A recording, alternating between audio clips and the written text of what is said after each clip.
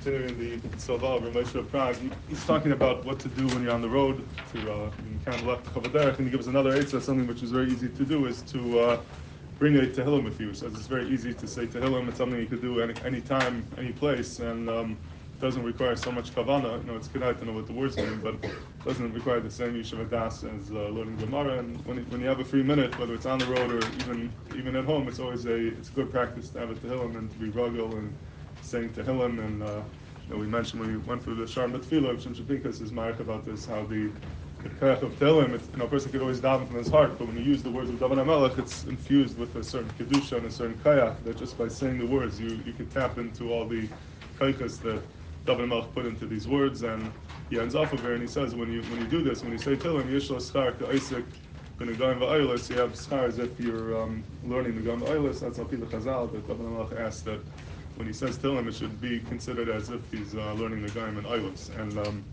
I think just Agav, you have a raya from here, L'char K'Neged of Chaim Volozhin and Nefesh Chaim and Shar Dalet, and his famous Chiddush, when he says his Pshad and what Tar L'Shma means, that Tar L'Shma doesn't mean Devekus, it means to learn the Shem Delima, to be Ma'ayin and Moisef Lekachu Pilpul. One of his rayas are, he says that if Tar L'Shma meant Devekus, then why do you have to learn Tar? Why don't you just say Tehillim all day?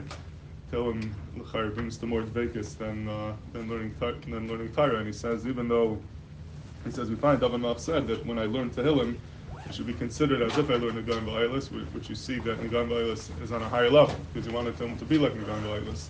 And then he provides, and he says, even though he davened that it should be like Negaim V'Aylis, so now you can just say Tehillim and you get the best of both worlds. You have the Dvekas and it's as if you learn Negaim V'Aylis, but he says this famous Chiddush, he says, Mia Dei Nana. We don't know if David HaMelech was answered. He asked for this. He asked that Tehillim should be considered like Negaim V'Aylis, but we don't have any record of HaKadosh Baruch Hu answering him and agreeing with him. And he says it's a Sfeika Dedina. Maybe it is like Negaim V'Aylis, maybe not. So Misafik, you have to actually learn Negaim V'Aylis. You can't be Yaitzu with Tehillim. But from this Moshe of Prague, it sounds like he was nakat that he was Nana, because it says that when you say Tehillim, you get Schak and Negaim V'Aylis. He assumes that if David HaMelech asked him his stomach, he was Nana.